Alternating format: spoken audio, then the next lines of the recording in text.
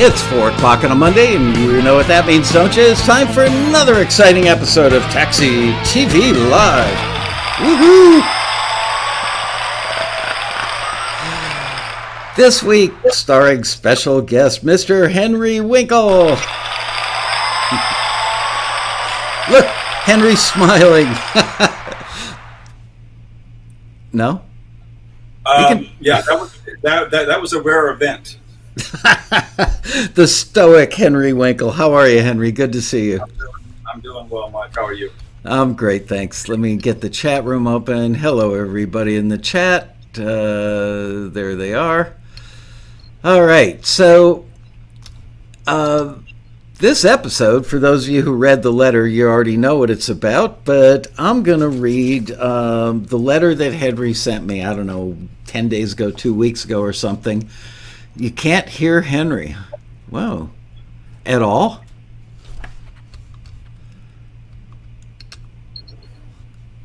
Guys, are you saying you can't hear Henry at all?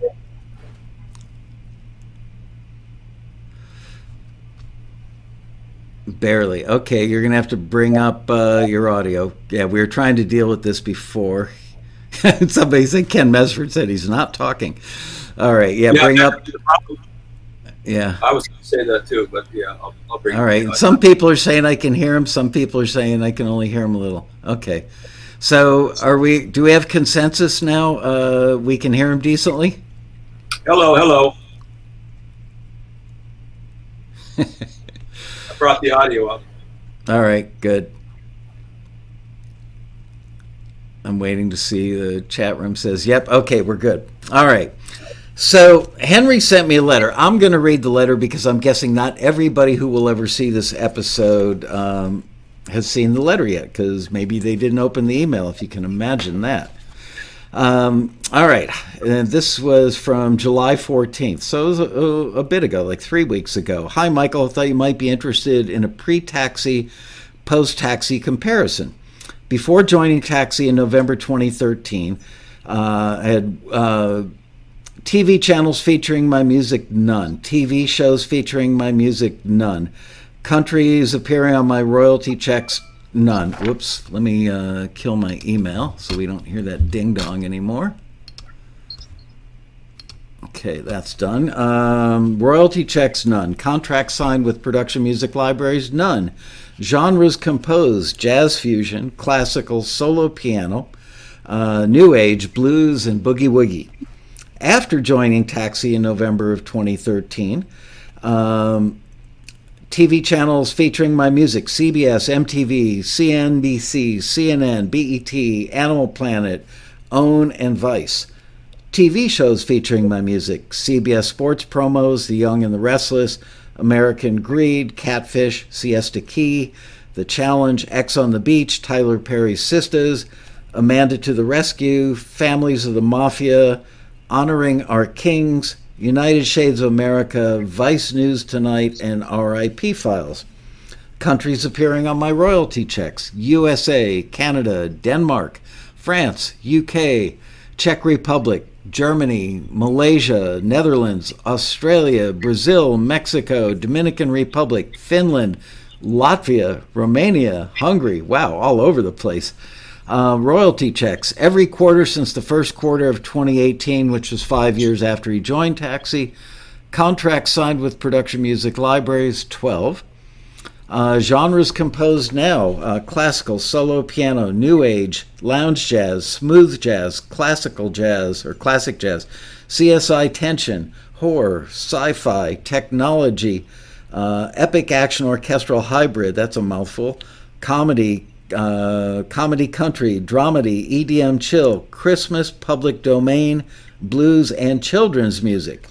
Genres that receive placements on TV shows, lounge jazz, smooth jazz, classic jazz, CSI tension, horror, technology, epic action orchestral hybrid, comedy country, dramedy, EDM chill, and Christmas public domain. So, what was I wrong about? Sorry for that page turn. In either my first or second appearance on Taxi TV, I suggested that the best way to ensure success was to find a niche or genre and focus on that niche. Clearly, if I'd followed my own advice, I wouldn't receive the number of placements I did. Conclusion: don't follow my advice. So how much of all the above is directly attributable to Taxi? With the exception of one music library, all of it, either through Taxi forwards, collaborations with fellow members, or going to the Taxi Road Rally, which comes right up on November 3rd of this year.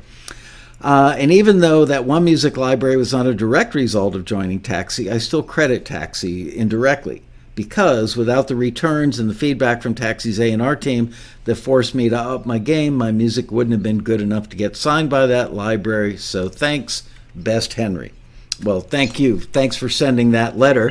And after I read it about 5 times thinking about today's episode, I realized the first time I met Henry, he came to my office, sat in the chair, which is about 5 feet away from me right now.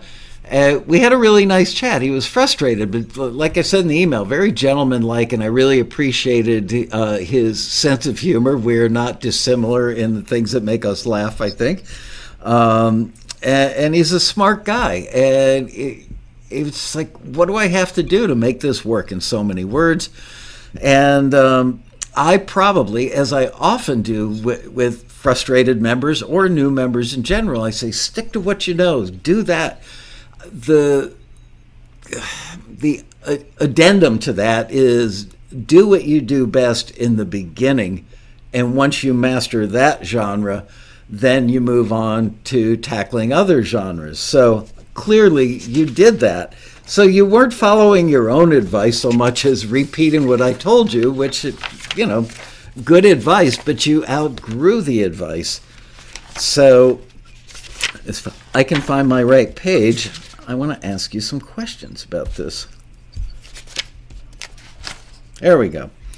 So at what point was it that you realized that you could move beyond you were basically a jazz guy when I met you. You are a hardcore jazz aficionado, jazz player, and that was like your lane, right? Just jazz in the very beginning? Yeah, it was, and that's why I joined Taxi, because I mistakenly thought that I was going to promote my jazz album through Taxi. But as I subsequently found out, there aren't a lot of jazz listings. There are no listings that I have ever seen for jazz fusion. And I had contracted with CD Baby, and I probably clicked that box that says, yes, you can be my publisher. And right. So, a warning you have made many times, and I wasn't aware that I was doing that at the time. So I realized pretty quickly that there aren't any jazz listings. I didn't know about work for hire. I had a lot of people play on the album. And so there were a lot of reasons why I couldn't submit any of my music on that album to Taxi listings. So at that time, there happened to be a lot of tension listings. And so I started writing tension cues, and I really sucked at it. And got a lot of returns, and got a lot of feedback about how to make those cues better. And then I started getting forwards, and I started getting in a couple of libraries. And it was really Taxi that kind of encouraged me to branch out and try different things, because your listings are all across the board. You just had one I thought was a real fun one for outer space exploration. Right. Music, and I thought, well, why not give that a shot? And so you've had orchestral stuff and pretty much everything that I wrote down on there, except for country comedy. That kind of came from my friend who I met at the rally, Joe Gothard. Right. And I don't know anything about country, but Joe does. But I know about what makes something funny musically, and that's a tuba or a bassoon. so I let Joe do the country part, and then I would fill in with the and strangely enough, about 3 months ago, Joe and I both got an upfront sync fee for one of those country comedy. Nice. I don't know what show it was used on, but I guess we'll both find out when we get our next royalty statement. So when you started learning tension, that was your first new genre, and you were getting feedback from the screeners. What kind of feedback were they giving you? I mean, clearly they didn't just say not good enough. They must have told you what about it wasn't working or what needed improvement. Do you remember what Yeah, those... a lot of it was initially not reading the listing completely. I learned at some point where every word is important in a taxi listing, and so I would copy and paste them into a text thing, and then I would bold all the words like melodic motif. And some of my initial returns were, where's the melodic motif that the person was asking for? Some of them were not enough dynamic variation. Some of them were not enough build. That was about it. I really had to learn about volume automation and how important that is in tension cues and epic orchestral cues, even outer space exploration. If you, I'm not sure who picks the tracks, the example tracks. But if you listen to those tracks, which were really, really good, the example tracks, there was a lot of dynamic variation, and it got really loud, and then it got really soft. And so that was one of the things that I had to learn, not to be so linear. And then one of the things that you say a lot is the build up momentum, and Right. so just to keep interest. And so some of my not drone tracks tended to drone on, and there wasn't enough variation, either melodically or with the instrumentation or with the dynamics. It's definitely the hardest part of learning to do instrumental cues is how do you take basically an A section for 90 seconds and make it interesting. And you have to restrain yourself as a composer. You can't show off and go, look, here's what I'm capable of doing, because if you do that, your music would be the star versus the dialogue, which is, what they're after. When you started doing the dramedy stuff, did you have to go through changing... Did you have to upgrade your software? Did you have to get different samples than you already had? When you listen to other dramedy cues, did you go, oh, I see what they're doing there, and then sit down and master each one of those sounds, or were you able to find them already in sound libraries and just basically plug them in without doing too much research? I tend to, when I'm doing orchestral stuff, I tend to borrow from a lot of libraries. So if it's like violins, I'll use violins from 3 or 4 different libraries, depending.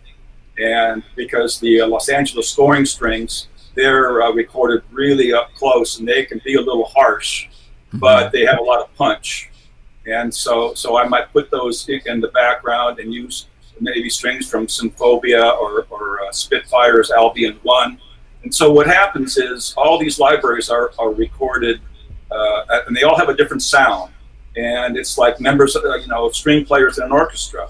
Every violin player has a different sound. So when you start combining orchestras, you get a bigger variety of sound. And let's face it, when talking about dramedy, almost any orchestral library or string library that you buy has pizzicato strings. Right. And so, I don't know if I answered your question, but I've always been a big believer in getting more libraries, getting newer libraries. And I'm at the point now where I have so many sounds and so many sound libraries that something has to be really fantastic in order for me to go, wow, I want to buy that. And the last time that happened to me was either earlier this year when Heavy-Oski came out with Symphonic Destruction. And I said, I don't have anything like that. And so that was my most recent purchase, but it's been years since I've really found anything where I went, oh, I got to have that, because I don't have any sound that sounds like that. it must be fun for you. I mean, you've basically been, in a jazz fusion lane for so much of your life, and now you're not only exploring new genres, but mastering the home studio and mastering all these different sounds. Where have you learned about combining sounds or composing better cues by adding more dynamics, or where have you learned about how to properly articulate strings that otherwise, like as I always say, would be a 30-foot bow just going right. versus thousands and thousands of YouTube videos. YouTube videos on orchestration, how to make strings sound real, and that's still always a struggle. Like for instance, when a string player plays up bow and down bow, I probably did that in reverse because I'm not a string player. One way to duplicate that really is to hit. I'm a keyboard player, so you hit the key twice. Well, that doesn't sound really authentic. So I do have a library from Spitfire Audio. I think it's called Motions, and it's basically a library of string players playing up bow and down bow. I know there's probably a name for that I'm unaware of, and so that something like that tends to add realism. Rather than hitting the same note twice.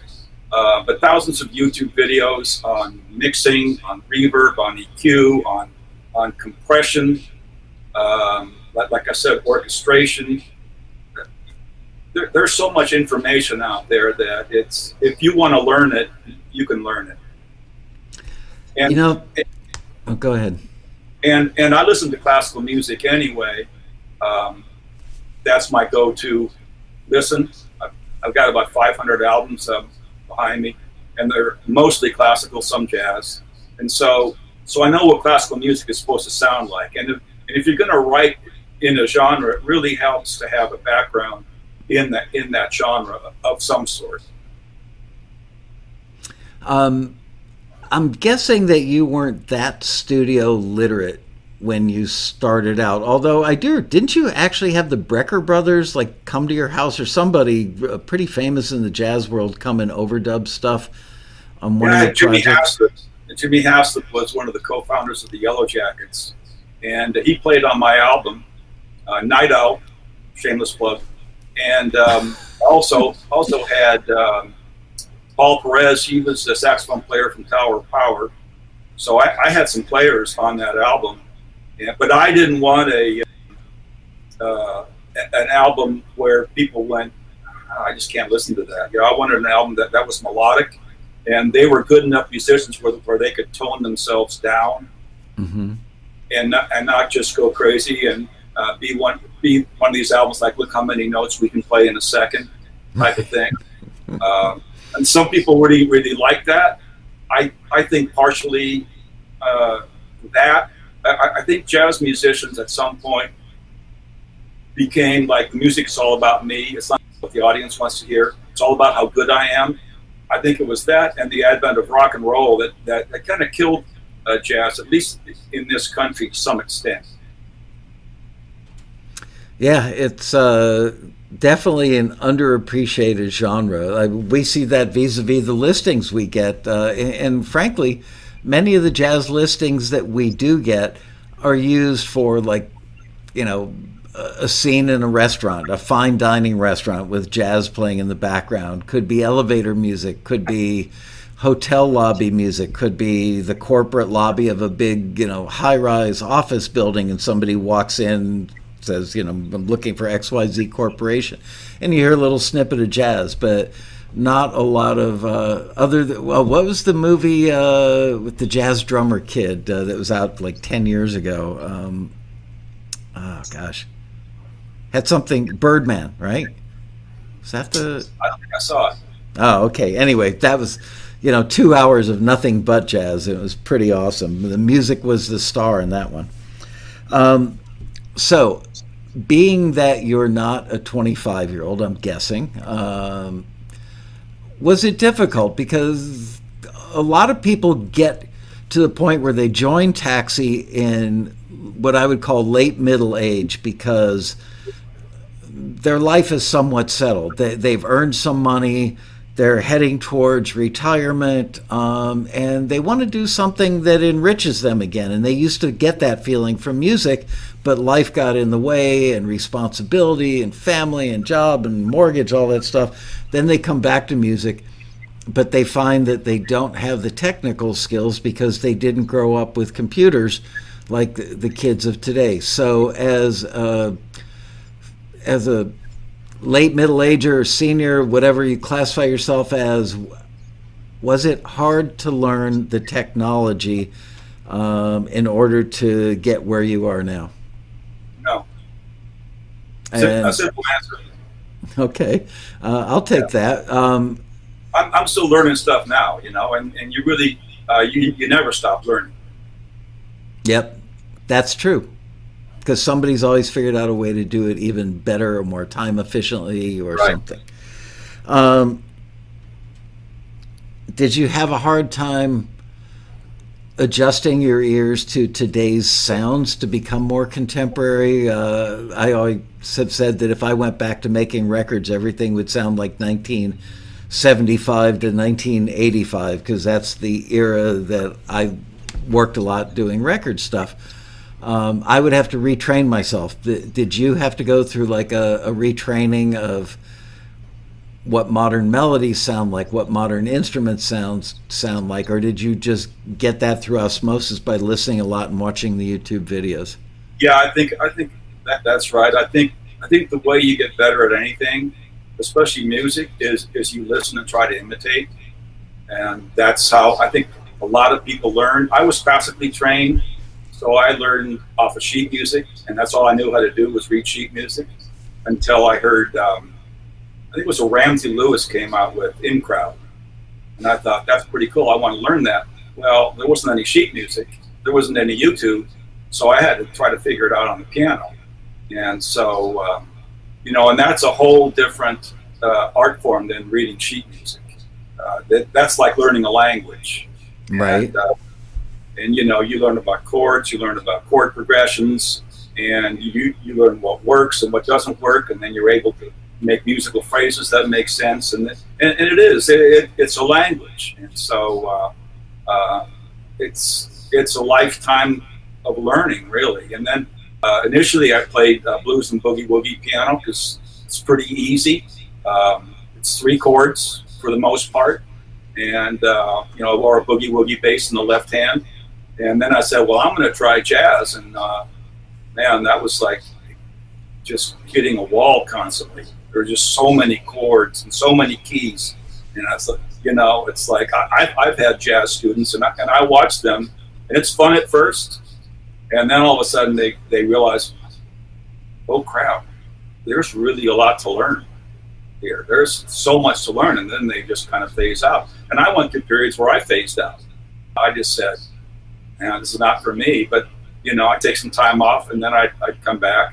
And the one thing I did learn is you're not going to learn, for the most part, you're not going to learn jazz from jazz theory books. At least that was my case. I tended to learn a lot of jazz from fake books, you know, where all they show is the melody and then the chords, and then you got to figure out the chords. So now I'm at a place, you know, when I collaborate with my friend Joe Gothard or Dwayne Tribune. I can't see the chat. I just got a black screen here, so I don't know if anyone's waving at me or not. So if you're out there, Dwayne, hi. Yeah, I saw Dwayne in the chat room before. Okay. Yeah, he threatened to come on. I know he did. He, you know, I can send him a track, and I don't have to tell him what the chords are. And I don't have to say, this is what I'd like you to play. And he can send me a track, and it's kind of the same thing. When we listen to it, we go, oh, it's an E flat. All we have to give each other is the beats per minute, so we can sync up our recording software, our DAWs, and we're ready to go. So you get to a point, you know, it's kind of like speaking. Like you and I are speaking, we're improvising, more or less. Kind of like a jazz musician, or even a classical musician, like Beethoven was considered one of the greatest improvisers of all time. And when you listen to his piano music, he was also considered one of the greatest developers of the theme. You listen to his Fifth Symphony, da da da da, and what he does just with those 3 notes, is incredible. So I'm not comparing myself to Beethoven, by the way. I just want to get that out there. The dog or the composer. Did you have to learn how to simplify, coming from the jazz and classical background, you know, to do things like dramedy or the other aforementioned genres? Was that frustrating? Because I know it's a natural tendency, and I certainly understand this tendency, for all musicians want to show off how good they are, how accomplished they are. Who wouldn't? You know, a tennis player would want to do that, a downhill skier, whatever sport or pursuit that you're involved in. If you strive to be the best, you want to show off your level of competence or ability. So how hard was it to simplify, and was it mentally hard for you? Was it depressing, or did you feel like, oh man, I'm selling out, I need to make this so simple? Was it traumatic for you in any way? No, it's actually a challenge to make something simple but keep it interesting. That's not easy, you know, like a tension cue. I think if I'd been younger, if I'd been in my 20s, and that was a while ago, I might have had more of a problem. I think as you get older, hopefully you gain some perspective, especially as a piano player. You know, when I'm doing a song with Dwayne, who's a guitar player, I'm the guy in the background, and I accept that. And it's actually, he's doing the hard part. He has to come up with the melody. I just have to play some chords, you know. So the thing that was tough for me, coming from a classical and jazz background, was a lot of times a classical piece will start out in a major key, and then the middle section will be minor. There'll be a variation of the piece you heard in major, but it'll be in minor key. And so I submitted piano pieces that were like that, and they had to tell me, no, you got to keep it in one mood. So I mean, there were things. There were a lot of things I had to learn along the way, but as far as you know, writing for TV, it's never about how great you are. As a matter of fact, it's the exact opposite. You know, Rachmaninoff or Franz Liszt would be horrible at writing for TV because they're all over the keyboard. And Art Tatum, you know, one continuous riff. That's Art Tatum, considered the god of the piano. But you can't do that for TV. And besides which, when you do hear your music on TV, it's so compressed that you can barely hear it at all. You might go, oh, I think that's my track. Right. But I can barely hear it. So no, you know, first of all, like I said, as a piano player, I'm used to playing second fiddle. There's a funny story about Dave Brubeck. Paul Desmond was a saxophone player, and Dave Brubeck used to be a trio. It was just him on the piano and then a drummer and a bass. And Paul Desmond asked repeatedly, I'd like to be in your band, can I be in your band? And Dave Brubeck kept saying no, because he knew as soon as Paul Desmond came in, Paul Desmond would be the lead guy, and he would be the second fiddle. But he finally relented and let Paul Desmond in the band, and Paul Desmond came up with Take 5, which was their mega hit. Yep. So, you know, it kind of showed you Dave's mentality about not wanting to give up that #1 spot, but turned out it was a good thing he did. Yeah, it's kind of like you exploring other genres. You know, sometimes you have that moment and that revelation hits you squarely in the face and you go, well, what the heck? Let's try it. Let's talk about your studio a little bit more. What do you use for your computer, your monitors, that sort of stuff?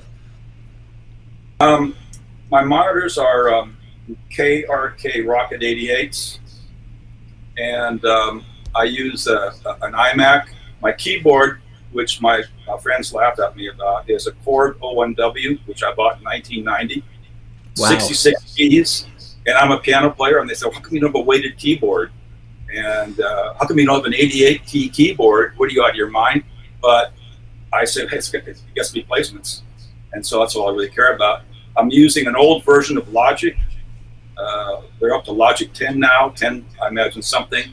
Using Logic 9, and the reason I don't upgrade it is because everything works. And as soon as I upgrade it to Logic 10, I know half my libraries aren't going to work anymore, or I'll have to like go in and upgrade them, or pay for the newest version. Everything works. Now I've got a PC that is like a super PC. It was custom built. It's got like 6 solid state drives on it, and it's got Cubase on it. So I've kind of got the best of both worlds. But I've used Logic for so long, since 2000, when they were not owned by Apple, they were owned by a German company, that I'm just, you kind of stick with what you're familiar with, I think. Yeah, until the operating system won't run. When your computer says you got an OS upgrade waiting for you, and you go, oh, I should do that. That's the fatal click right there, because now your Logic 9 won't work on it. So, stick with it as long as you can. Yeah, I will. When you mix, have you had to develop different mixing chops versus, doing a jazz fusion record, mixing for TV? What have you noticed or learned in that regard? The main thing I do now that I used to not do is I EQ every track. And I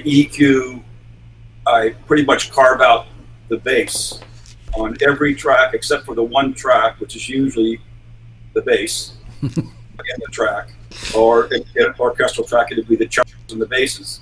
I might take that last 10 seconds and make that a YouTube clip right there, or an Instagram story or something with it. I roll off the bass and everything except the bass. It's actually it's great advice, actually. But that kind of makes sense. But if you don't do that, you would be surprised at how many instruments that you think are playing in the upper range are actually spilling off into the bass range. And if you don't EQ that bass out, you're going to have a much muddier mix. And I also like to carve out, I think I learned this from you or Ronan.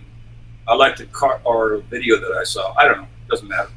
I like to carve out it right in the mid range, about 3 dB, 4 dB right there on almost everything.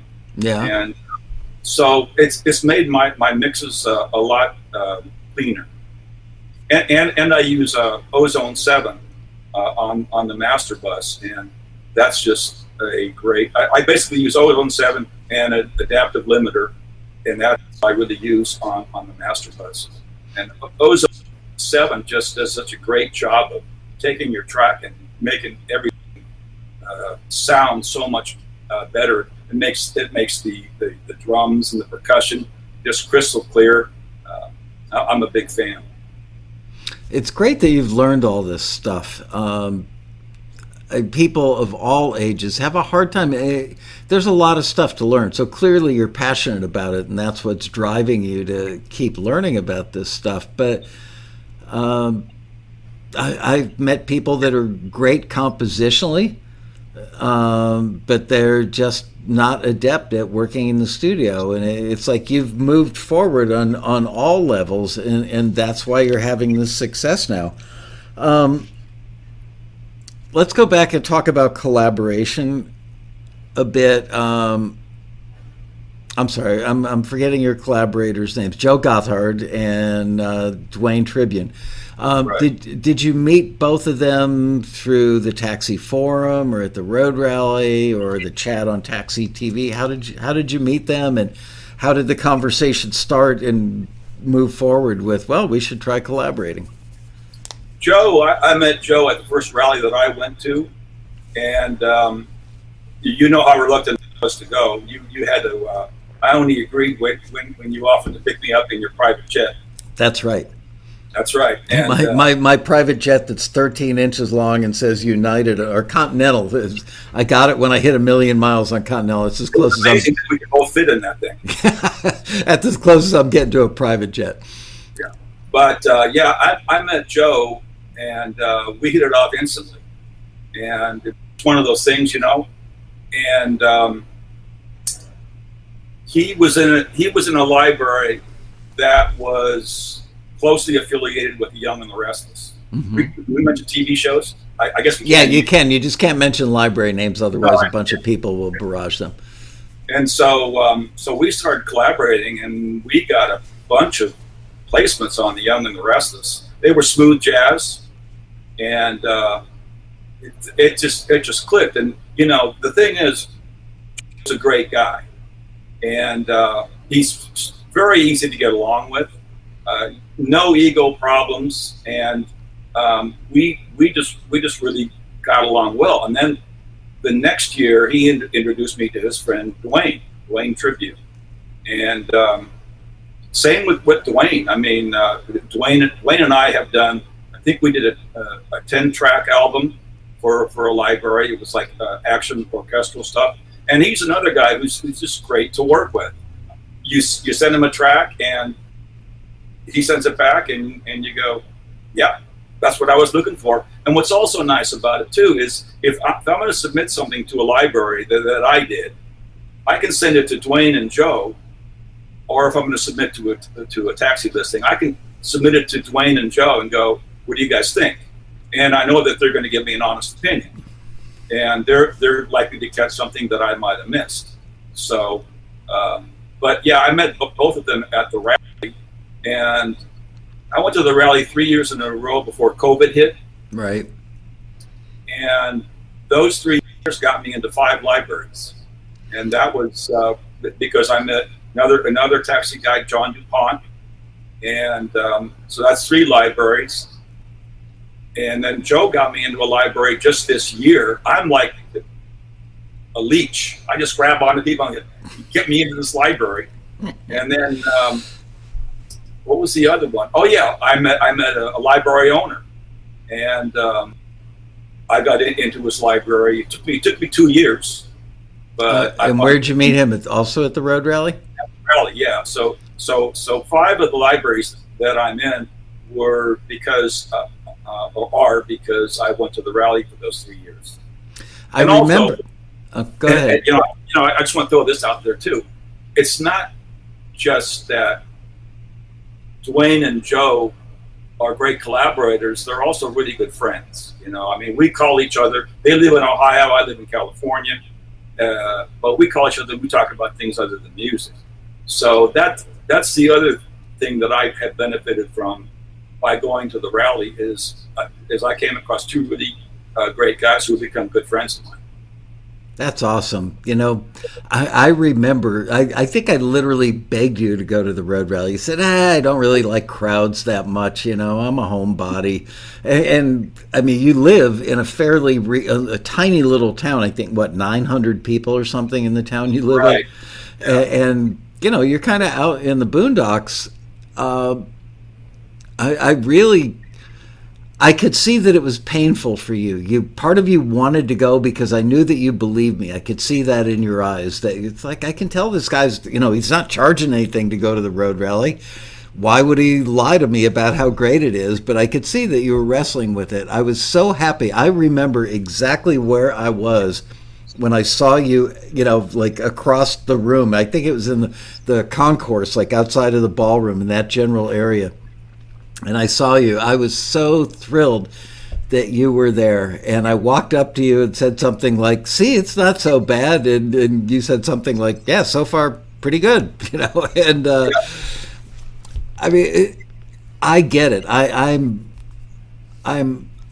not sociable. I'm not somebody who makes small talk well. I don't like going to parties and making small talk about, how did the Dodgers do? It's just not my thing. So I completely understand our members that are reluctant to go to something, fly across country, walk into a hotel that's got a couple thousand musicians, people in their minds like, this is going to be scary. It's going to be competitive. I'm going to feel like a wallflower, and I'm going to be kicking myself in the ass for coming to this thing. Why did I listen to Lasco or anybody about it? But you're living proof that it just the atmosphere at the rally is so collegial and so friendly and so warm and so supportive. And I know I'm not this like California woo-woo guy with rainbows and unicorns, but there is something very special going on there. So I was just thrilled to see that very early on in your first day at the rally, you saw that I wasn't lying, I wasn't exaggerating, and now you've been there 3 times and you made 2 great friends and great collaborators as well. So you're my maybe my toughest case actually, but the end result was great, and I'm happy for that. Really happy for you. The funny part of that is I grew up in LA. I spent the first 35 years of my life in LA, and wow. but where I live now, I'm a minute from a river, and I got oak trees on my property. I got surrounded by hills. When I go back to LA, it's like a nightmare. And I have really good friends in LA, but I don't like going down there. I don't like the traffic. I don't like the number of people. When you get used to the kind of the country life, and you go down there, it's frightening. Yeah, I've lived here for, I don't know, at least 35 years now, and I grew up in a farm town in Illinois, so I came from where you are, and I like that. I like the country life. I loved as a kid walking home from school, stopping off at a friend's house, and riding his horse for an hour or helping him milk cows or goats or something. That was very normal for me. And now I live in a city of God knows how many millions of people, and it's funny, right before we did the show today, I dropped my wife off at LAX, and I was driving back on the 405, heading back to the San Fernando Valley from the west side of Los Angeles. Traffic was thick, bumper to bumper for about half the ride, and it was 1:30 in the afternoon. And all I could think of is I keep hearing about so many people don't want to quit working remotely now that COVID is more or less kind of over. At least the scary part of it is over. And people are reluctant to go back to work, and a fair number of people are working remotely, and office buildings are struggling to stay rented. So if all those people are working remotely, even if it's only 10% of the population, why the hell does the 405 still have bumper-to-bumper traffic at 1:30 in the afternoon? I don't get it. Yeah. It gets much worse at 4 o'clock. Yeah. Between 4 and 7, you might as well just forget it. Any day of the week. Sunday, I went to run some errands in the middle of the San Fernando Valley. I live in the Conejo Valley, which is like as you're leaving LA and going toward Santa Barbara. That's where I live. I live just on the outskirts of LA, and driving into like White Oak and Ventura Boulevard, I hit traffic on Sunday at 11:30 a.m. Go figure. Let's talk about the business side of things, because that was all new to you as well as figuring out libraries. And it sounds like you've done really, really well on a business level. But, it's funny.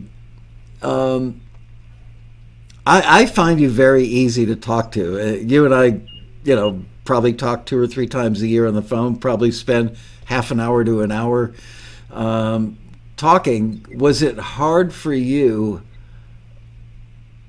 to learn the language of the industry, to learn the mores of the industry, to know when it was the right time to ask a question of a new library owner that you're building a relationship versus, am I asking too much too soon? Kind of like dating, probably. How did you learn those skills? Well, I didn't even know how to sign a contract electronically.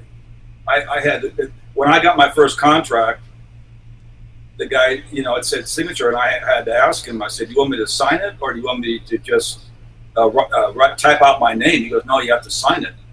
And I'm thinking, I didn't want to ask him, well, how do you do that? Right. So I Googled it. And so that's how naive I was. But as far as dealing with library owners, you really learn, every library owner is different. Some will talk to you on the phone. Others I've never spoken to. Others I've done FaceTime with. And but the one thing you do have to know about most of them is that they're very busy. And don't want to bother them with idle chit chat, and you can learn that the hard way. You know, they just don't have time. I learned with one library in particular. She's the person who owns the library is a female, and I learned, like, if I have a question or if there's some kind of a perceived issue between what she's saying and what I'm saying, I'm not going to give her a couple of paragraphs. I'm going to give her one sentence. That's it. You know, I don't want her to see a wall of text and go, you know, holy crap, I don't have time for this. So one sentence, and don't be a jerk, you know, and respect the fact that their time is very valuable, and you're not the only person in their library.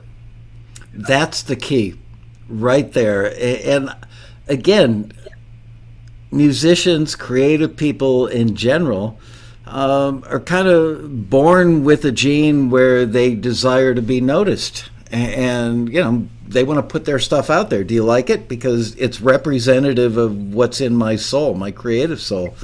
And I think it's hard for a lot of musicians to realize that they get an offer, they sign the contract, and then immediately think, okay, this is it. My career's going to take off.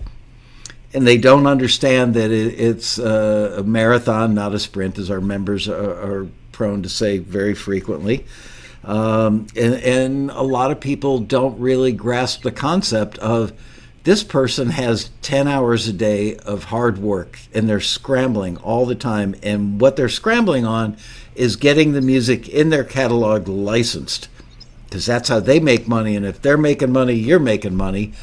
So they don't really have the time for chit-chat. A lot of them probably wish they did, because they probably like the people they sign, generally speaking, or for the most part. But it's good that you picked up on that you're not the most important thing in their day. And was that a hard lesson to learn, or did you figure it out without suffering the slings and arrows of a bad phone call or something? I kind of learned the hard way. You know, I'm not going to lie. I didn't realize I was getting on the nerves of a particular library owner. I thought I was being funny, but you know, I was just wasting their time, and I didn't really write them that much, but it was still too much. I didn't think it was that much anyway, but for someone who's super busy and to just get something, and it really doesn't affect our business relationship, or it doesn't affect anything. So I found out through a friend of mine who was also in the library, and this library owner said something like, man, that Henry just doesn't stop writing. And I thought to myself, I haven't written that much, but it was a good lesson for me, because it made me realize, you know, settle down.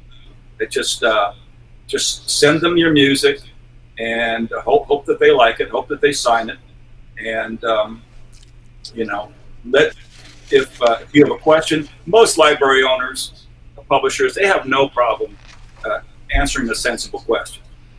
Yeah, I've never found that to be the case. But don't be stupid. I think a lot of people don't realize when they're being stupid. I did. Honestly, yeah. You know. And it doesn't sound like you did anything so horribly wrong. Under normal circumstances, it wouldn't be. But you're right. The industry, all aspects of the entire entertainment industry, kind of move at the speed of light. And it's definitely an industry of one-sentence emails, almost in the form of like text language, text-ese going back and forth.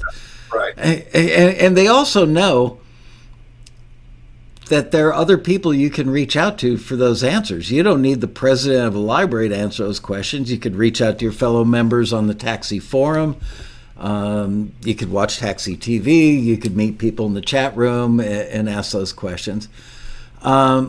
Sometimes, you know, I have not found that, like for instance, there was a library owner who came out with a request, we need music like John Coltrane.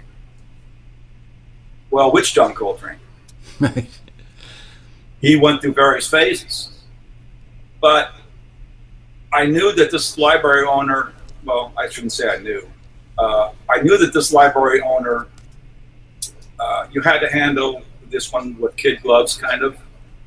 And so I wrestled with asking her, well, which John Coltrane? But then I thought, well, what if she doesn't know?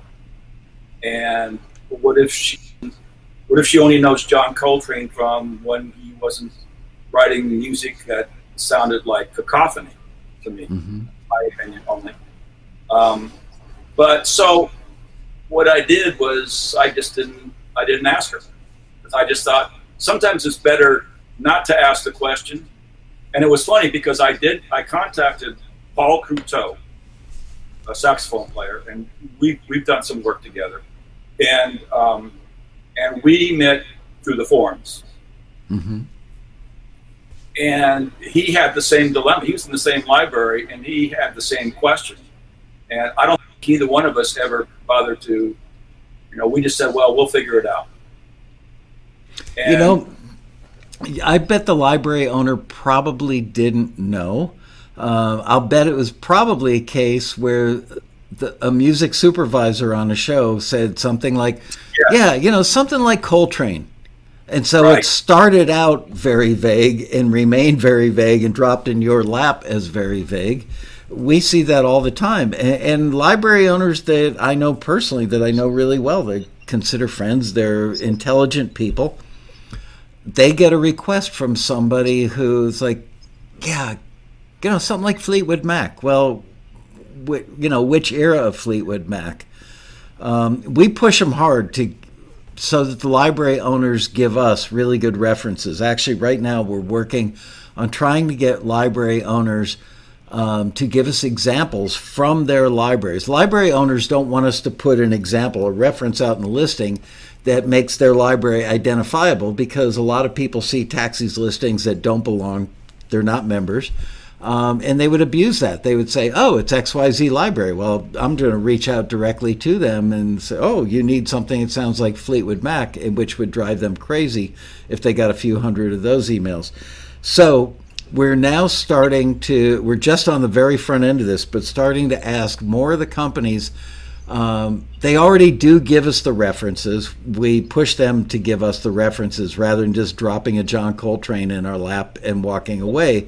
Like, what era of Coltrane? Which style of Coltrane? Or can you just send us something in your library that's in the ballpark of what you want, and then we'll put it in Dropbox and put a link in the listing so people can actually hear. I'm looking for stuff like this. I need more of it. So we're trying to solve that problem for you guys, to give you even better direction from an industry that often moves so quickly that they don't take the time to really think about the quality of the direction they're giving. So, let me know when you start to see more of those Dropbox links show. It's going to take a few months before it'll start happening, but let me know if we're on the right track. I'm looking because we've covered a lot of stuff I had in the questions. Have some libraries performed better for you than others? Absolutely. And what do you attribute that to?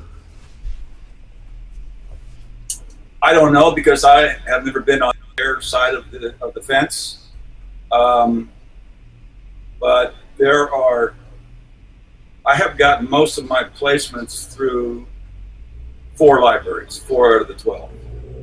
That's pretty good, though. That's 30%, not bad. They're really good libraries, and the library owners really, really hustle. I mean, I got on my most recent royalty statement, I got something from Germany that I knew came to this library, and it just said $300 Germany. And then it mentioned the track, but it didn't mention, usually if it's United States, you'll see what TV show it is. Sometimes you'll see the episode, but it just said Germany. So I'm thinking, this is a library up in Canada, I'm thinking this guy is either doing a sub-publishing or he's got contacts with all these European countries. So that's one library. The library connected with the Young and the Restless that's just one of the best libraries. There are four, and one I got in by collaborating with Dwayne, and that's the one we did the 10-track album for. And one I got in with Joe because I went to the rally and met him. And the other two were forwards, taxi forwards. What's funny about the taxi forward is two things. When you get your first taxi forward, almost inevitably, the question asked is, how soon am I going to hear back? Right. That's almost a given. I asked that question. I got my first forward. When am I going to hear back? And unfortunately, not to be the voice of doom, but the answer could be never. Paul Pruteau used to keep a spreadsheet, and he said of 99 forwards, it would take 99 forwards to get one into one library. And when I looked at my forwards, it was about the same. Now there are people out there that are going to have a much better percentage, but the point is, I think people quit taxi for two reasons. One, nothing's happening. They're not getting any forwards. They're getting returns. They're just not good enough. I'll never get this. Or it's not that they're not good enough. It's that taxi's a big scam, and right. they're out to hurt me. They're just out to take my money. That's the one reason. The other reason is you get forwards, but you never hear anything. Eventually you're going to hear something. And I was determined, because I was with Taxi when you guys in the 90s for a couple of years, and that's when we used to get listing results in an envelope with a stamp on it. Yep. And I was nowhere near as knowledgeable as I am now, and even in 2013 I had a lot to learn, and I still do, honestly. So, but I stuck it out for 2 years back then and decided this is not doing anything for me. I got a couple of forwards, but I didn't hear anything. And so I think those are the two reasons why people quit. But I was determined to do the 5-year thing and just see what happens over a 5-year period. This is all new to me now. Attention cues, I've never done those. Half the stuff I had never done. So it took 5 years for me to get my first royalty check. And it was exactly 5 years, just like I kept hearing. The 5-year plan. Yep. The 5-year plan. So I forget what your question was, but my point is, stick it out for at least 5 years and see what happens. I think that I'm grateful that you did. I'm glad that you did. I'm glad that you listened to your fellow members who coined the phrase the 5-year plan. I think it actually started out with Matt Hurt, one of our all-time most successful members, and Matt probably learned the business side of the library business better than anybody I've ever met in my life. The guy just really sunk his teeth into it, and frankly, sometimes I think he knows more about the library business than the people on the business end of the libraries, and they respect him for that. But your point is really well taken about, I just saw something on the forum this morning. I was having my coffee, as I often do, answering emails from bed in the morning and looking at the Taxi forum to see if anything interesting is popping up there, and I saw somebody saying, I'm not renewing. I've had a bunch of forwards and I haven't heard anything back. I just did a Taxi TV episode about this recently, probably in the last 30 days. If people understood how the industry works, the actual dynamics of it, and all the reasons that you could get a forward, it's not in the mind's eye of the musician, and I understand this, I'm not putting anybody down for it. My music is going to a person sitting at a desk that as soon as they hear that music, they're going to pick up the phone and call me and go, you are friggin' amazing. Right. That's the case for most people, and I get that. Unfortunately, they don't know enough about the business side to know what you explained 5 minutes ago, which is they get hundreds of emails a day. They're out pitching all day long, and they get a batch of music from Taxi or wherever, and they look at it and go, that's great. Oh, good to know. And they drag it to a file on their desktop, and they'll get to it when they get to it. And unless there's a fire that needs to be put out with a certain genre of music tomorrow for a particular show, they will get to it when they get to it. Now, a musician would rightfully ask, well, then why did they ask for it if they seem to be in no hurry?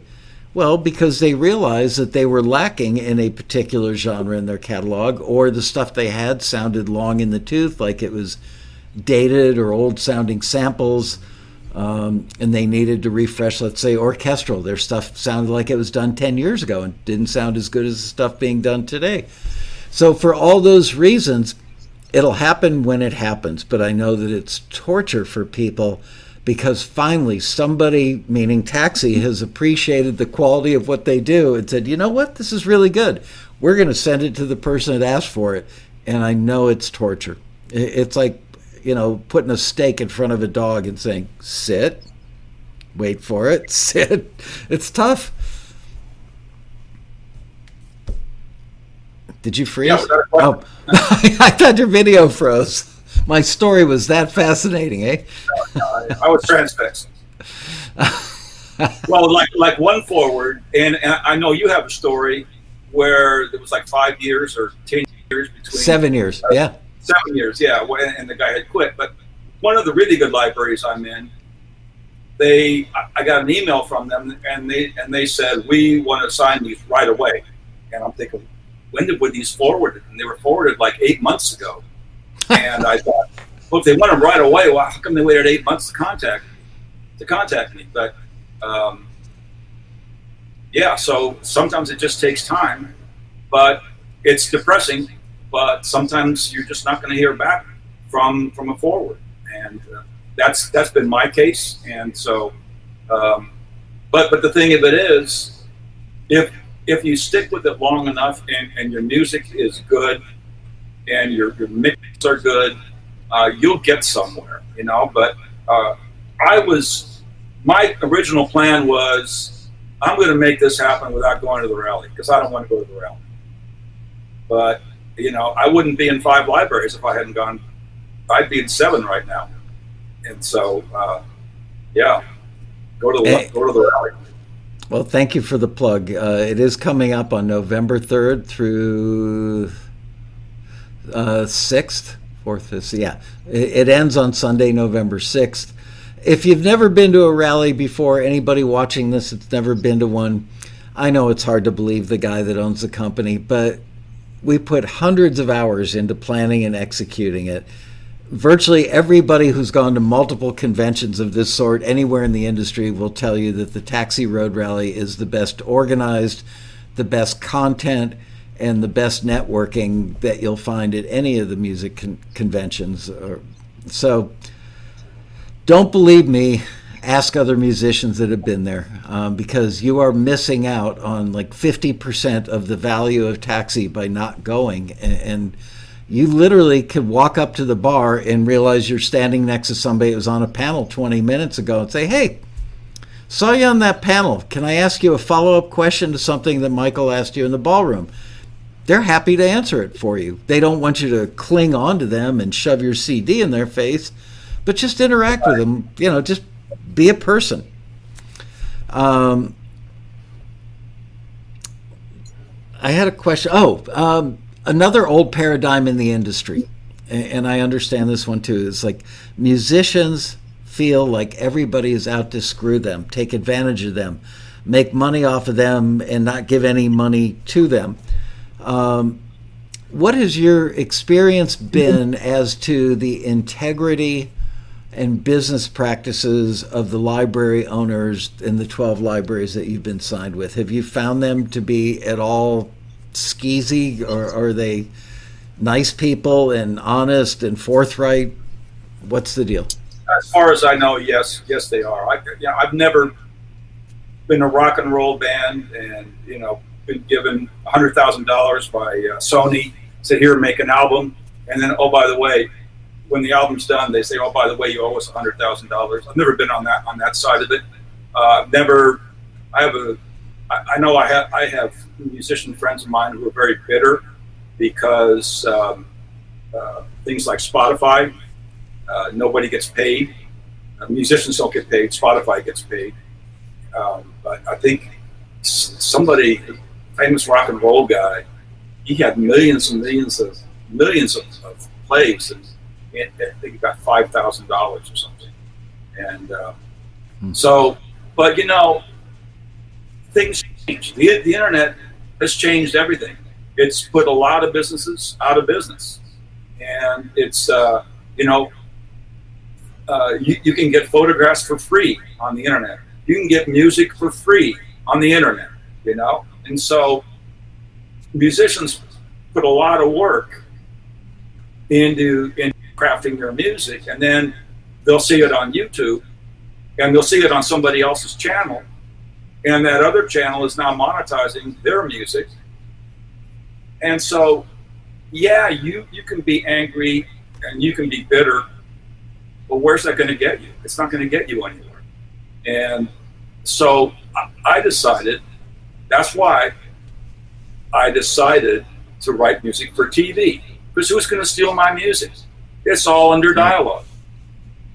And so, so the internet changes stuff, and then you change with it. And so I have found my interactions with publishers and library owners, they'll make an honest mistake. There have been times where there was one instance that I'm aware of where Joe and I collaborated on the track, and I got my royalty statement, and it was a lot of money. It had been placed like 4 or 5 times on The Young and the Restless, and I was pretty happy with that until I talked with Joe, and Joe said, "Oh, wait a minute, that's a track you did with me." It turns out he didn't get any money. So I said, "Tough luck, Joe. You're on your own. Go on next time." No, so I had to send him a check, and then I wrote to the library owner, "Hey, Joe is a co-writer on this. He didn't get paid," and so they said, "Okay, we'll fix that." So I think honest mistakes like that happen, but I don't think a library owner is out to screw you, because you're making money for them, and they're making money for you. So. Yeah, and in that case, they still had to write, let's say it was a $5,000 check. They still had to write the $5,000 check. It just wasn't split equally among the 2 writers. So they weren't, exactly. It was just literally a clerical error. And you're right, that stuff happens. Right. I want to go back to something you said before, that you and I think Paulie Croteau mentioned 99 forwards before you had a placement. I want to go on record as saying, I don't get upset by people keeping a tally, but I don't believe that it's an accurate benchmark to say, well, it takes about this many forwards, because some people go, so far I've had 3 forwards. It's going to be a lifetime before I get 99 to get one thing signed, and what are the odds of that one thing making me money? I don't think that it's a function of volume so much as, because you could, same thing could be said for placements as well. You could get forwarded for death metal. You could be the world's greatest death metal person and make a ton of great library style death metal cues. It doesn't get requested very often. So therefore, even though you've been forwarded a lot and the libraries have signed all of your death metal, you're not going to get many placements, because not too many shows are calling up going, "Hey, you got any death metal?" So I find that the people who, when they figure out, okay, this is what is frequently asked for, and that's a genre that I think I can tackle and do well on, they will start to get forwards and get deal offers sooner, because they made a strategic decision and laid out a plan. And I'm guessing, you mentioned a few times now, the library that's gotten your stuff on The Young and Restless. I know people involved in that show, and I know that a lot of that show, it's a soap opera for those of you who don't know, one of the few remaining, if not the only remaining soap opera. There's a place where people on the show congregate, like a dinner club or something. Let's say it's a bar, kind of a swanky bar, and that swanky bar would probably have solo jazz piano, or maybe smooth jazz playing in the background as the glasses are clinking and the voices are murmuring. So they have a daily broadcast, and probably 60-70% of the episodes have their cast or their characters going to that bar or that restaurant over and over again.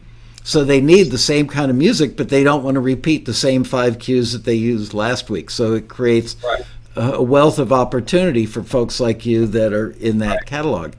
Now, I remember they changed up the show several years ago, and they went from kind of I can't remember if they went from like a jazzy...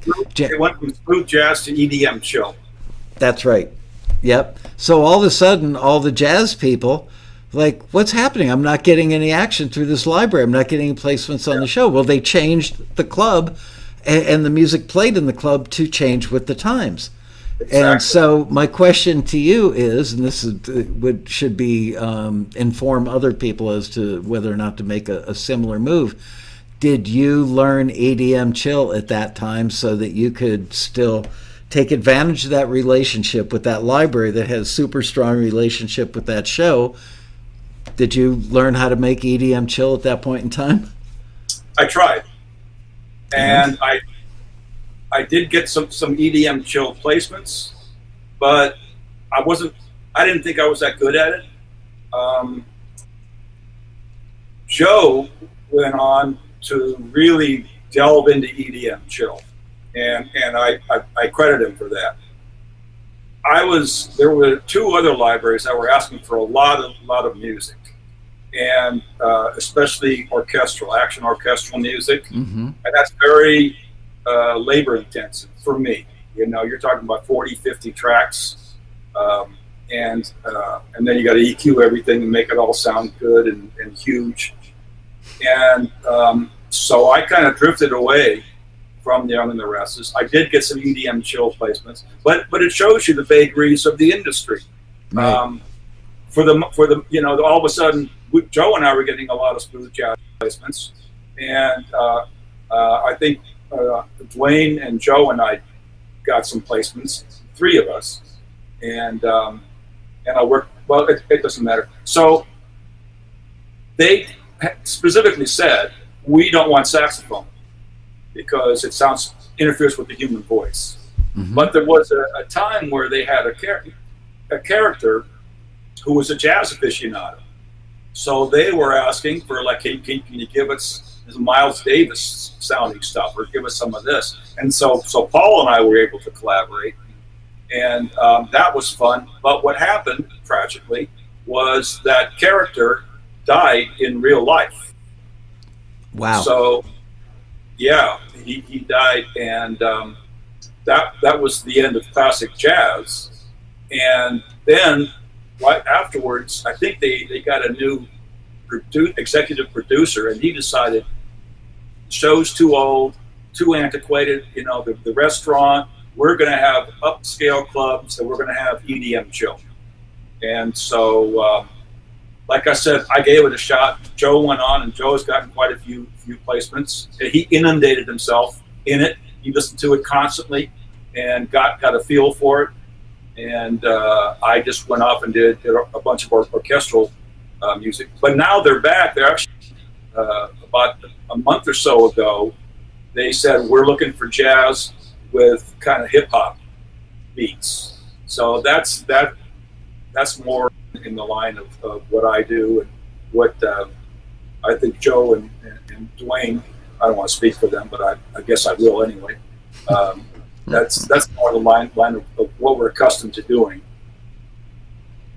Well, I think that show changing the venue that the actors hung out in, and the fact that the actor literally died in real life, killed the whole saxophone thing.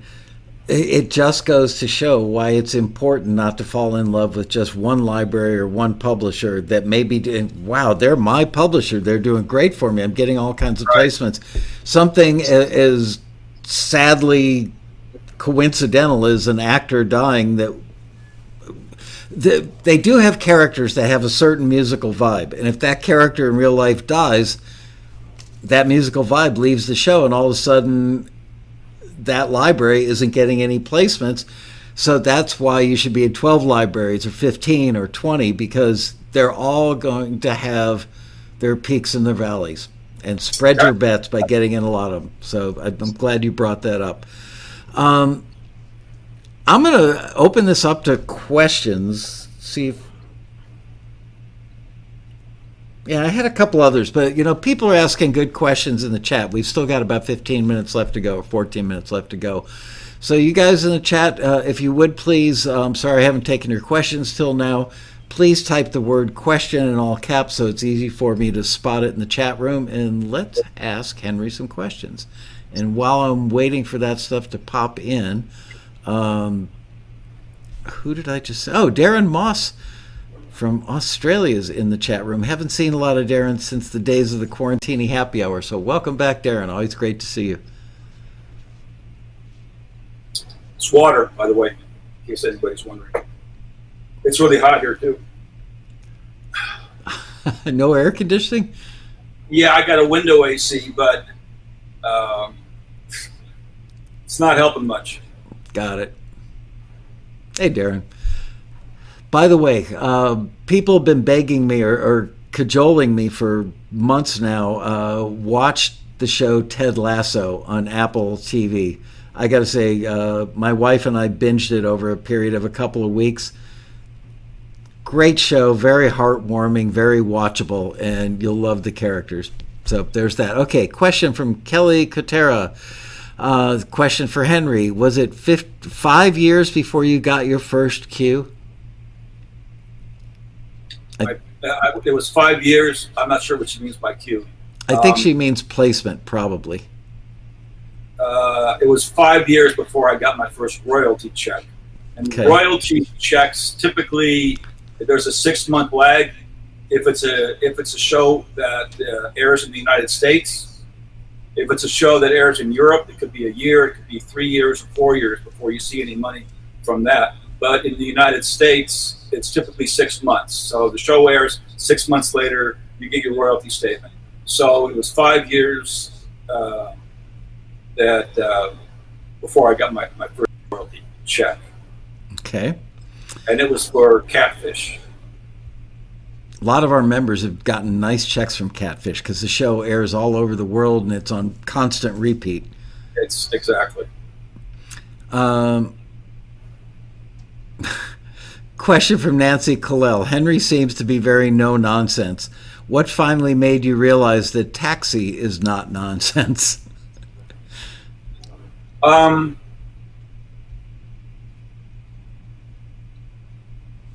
I'm not sure what that question even means. Okay. Well, if you don't know, you don't know. I was going to give myself 5 years regardless. And once I started getting feedback from the screeners, and I got a lot of returns when I started, that's just the honest truth. And then when I think one of the inclinations when you start is, oh, I got this great track. It's not exactly what they're asking for, but the track is so great that I'm going to go ahead and submit it because they're just going to love it. They're going to fall all over themselves. And I did some of that, and that never works. You have to write specifically for that track. Usually, I'm not. Now if it's a tension cue listing and you've got a whole bunch of tension cues and you've narrowed it down, you highlighted all the words in that listing, and you say, yeah, all these boxes check. But a lot of times you're better off listening to the example tracks and trying to write something that sounds like one of the example tracks. I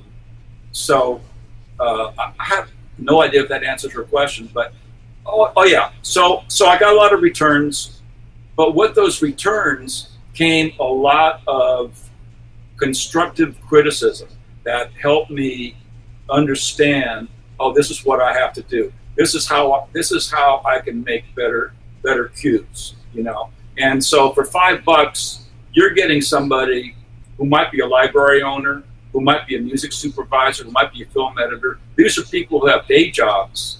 For the most part, I think they're not just full-time taxi cleaners, and there may be some that are, I don't know, but these are people who are in the industry. They know what they're talking about, and for $5, you're getting their feedback, which is a bargain. So little by little, if you can take the criticism and appreciate it for what it is, that, oh, this person is just very negative, or they're too critical. And I'm not saying that I've had returns that I didn't agree with. I have, but sometimes you just got to suck it up. And it really, the returns prepare you for real life with a library when they say, we're looking for this.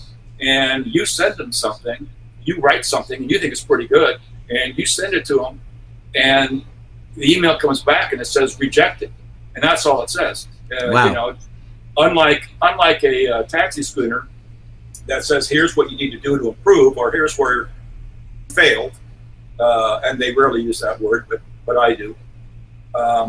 You will just get an email that says rejected, and then when you look at it where the text is, it'll say this is a send-only email, and so you don't really know, well, what can I do? Why did you reject it? You'll never know. Yeah, you'll never know. And the worst thing you can do is then contact that library owner and say, how come you rejected my track? I thought it sounded great. And that library owner is going to go, next, you're done. Yep. Literally. And people that don't know the drill would find that harsh and hard to believe, but it's true. And they're not being harsh. They're just that busy that they don't have an extra 5 minutes, because that 5 minutes, there's a multiplier effect. It's not just you taking 5 minutes.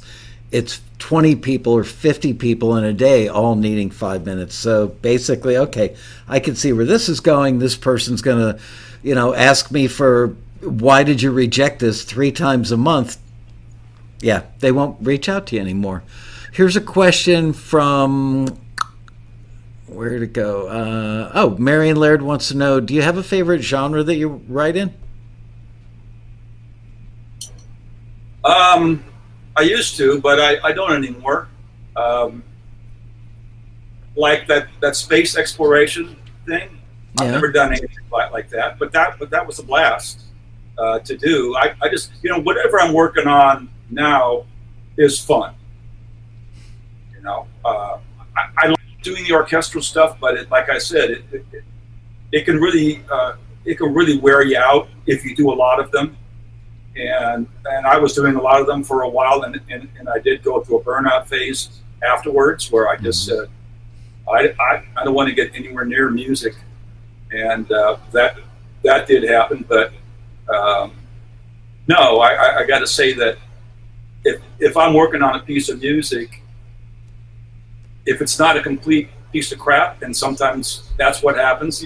Sometimes it just happens, and it's like, half an hour later, you go, yeah, I really like that. And sometimes it's like 2 or 3 days, and you go, this is going nowhere, and then you just got to move on. So in those cases, it's funny. So sometimes it just comes to you, and other times it's a struggle. And then you just say, I'm going to stop. I'm going to watch some YouTube videos and come back to this tomorrow. But usually, whatever it is I'm working on, I'm having a good time. Speaking of struggling, Lamar Franklin asked you, did you ever struggle with exclusive deals? Why would I struggle with that? I think he means, are you opposed to signing stuff exclusively versus do you prefer exclusive or non-exclusive, I guess is most libraries are exclusive these days. I think the 3 libraries that I was in that were non-exclusive are now, 2 of them are now exclusive. So I have no problem with the library being exclusive. You know, if they want to sign my music, if they want to promote my music, I'm fine with that. You know, it's better than it sitting in my computer. Absolutely. Here's one from David Berube. Henry, where did you learn the most? Where did you learn the most about the business side of the music? I think David is French or French Canadian, so I'm translating a little bit here. Sorry, David. Where did you learn the most about the business side of the placement aspect of the music industry? Was it through through Taxi TV, the Road Rally? Any tips on where people should go to learn about the business side of the music library business? I learned the most from dealing with libraries and library owners. You know,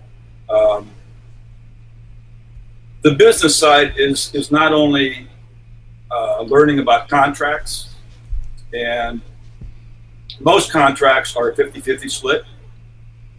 And there was one library, and you know who this library is or what this library is, and they wanted me to do 50 tracks for them, 5-0. Wow. And so I said, okay. And they were offering a 50-50, and that was what they offered. That's what they said to you when you put forth the Taxi listing. But their website was so convoluted that my hair was blonde when I started to upload my first song, and by the time I was done, it was this color. It took that long to upload one song, and then They said, oh, by the way, we're not 50-50 anymore, we're 60-40. And in their favor. 60, yeah. The library is taking 60, and I thought, I don't want anything to do with this library.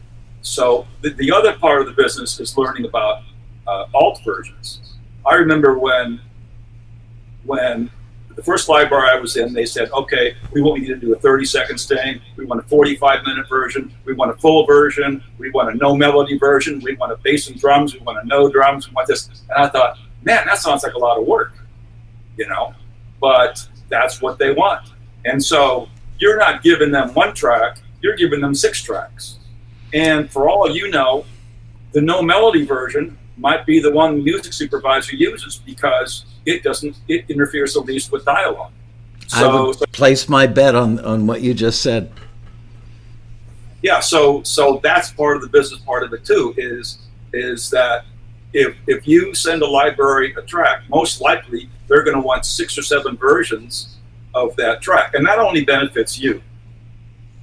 It does. It gives you more possibilities. Absolutely. You know, a funny thing, and then we've got to end this because we're about a minute away from being over. But something that I hear all the time from Taxi members and other friends of mine on the film and TV side of the music business is that a TV commercial will say, I love this song. We want to license this song, $20,000, $50,000, $100,000, whatever, for a big TV commercial.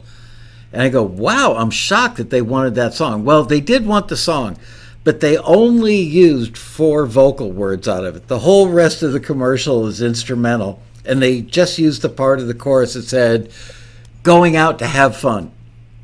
and the whole rest of the song, you know, whatever was used for that 30-second slice of time was instrumental, with other than, you know, when they all pile out of the car and you hear going out to have a good time or whatever. So I think instrumental music, frankly, is just easier to use because lyrics don't get in the way of the story or the dialogue that the actors are portraying. And most libraries who ask for songs with lyrics will ask for an instrumental version. Right, and that's the reason they do is so the editor can cut between the instrumental version and that one little line with "we're going out to have some fun." Anyway, Ken, would you say that 5% of 100,000 submissions are successful? Ken, that's a whole other show. Sorry, buddy. Anyway, Henry, I always enjoy talking to you. You're about as real as it gets. That's what I love about you. Is you're real. You're grounded. No sugarcoating it. You're not a Taxi fanboy. You don't come on and do these things because you're trying to, make Taxi look good.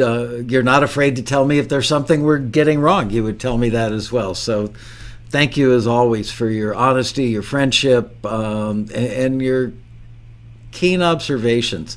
I think people should really listen to what you have to say because you absolutely don't sugarcoat anything. So I hope I will see you at the Road Rally. As I promised, we're going to make absolutely best efforts to avoid COVID, although, COVID is still out there. I've had so many friends in the last 30 to 45 days that have gotten it. Basically, it's ranged from a cold, asymptomatic. My 7-year-old granddaughter, I said, "Do you have COVID, Molly?" She goes, "Yeah, but I'm asymptomatic." The fact that a 7-year-old even knows what asymptomatic is was sadly comical to me.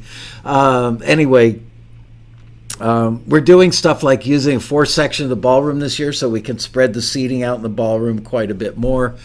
What else? We're going to try and eliminate the long waiting line for registration on Thursday night so we don't get hundreds of people bunched up in the zigzag line room, things like that. So, and we will have masks and we will have sanitizer. So come to the Road Rally. I would be sad if you weren't there. And we will keep everybody apprised as to any other COVID things that we're doing.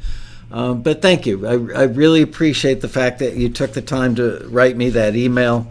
And I'm proud of you for just getting what so many other people don't get, and the fact that you've stayed the course and it's working. It's got to be rewarding. It may not be a hit record, but there's a certain gratification that's got to come from hearing your music on TV. So congratulations. Yeah.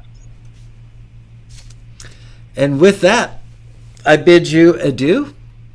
I will see all of you. Thank you to all of you in the chat room. Good evening. I will see all of you back here next week. I had a really good idea for a show next week.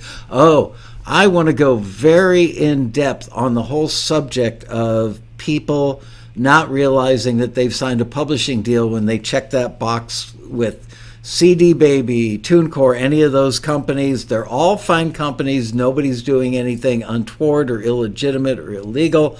But if you check that box, you have signed either a publishing agreement or a publishing admin agreement, and we are starting to hear more and more complaints. We had one the other day from a library that said 60% of the music that we forwarded to them was already signed to a deal, and the members didn't realize it. And it's a library, somebody that you know pretty well, I think. Another level-headed person, not prone to being whiny or complaining. And finally just said, what do I do? We lost another Taxi client about 5-6 weeks ago. Another library said, you know what? I'm going to pass on running listings with you guys for a while.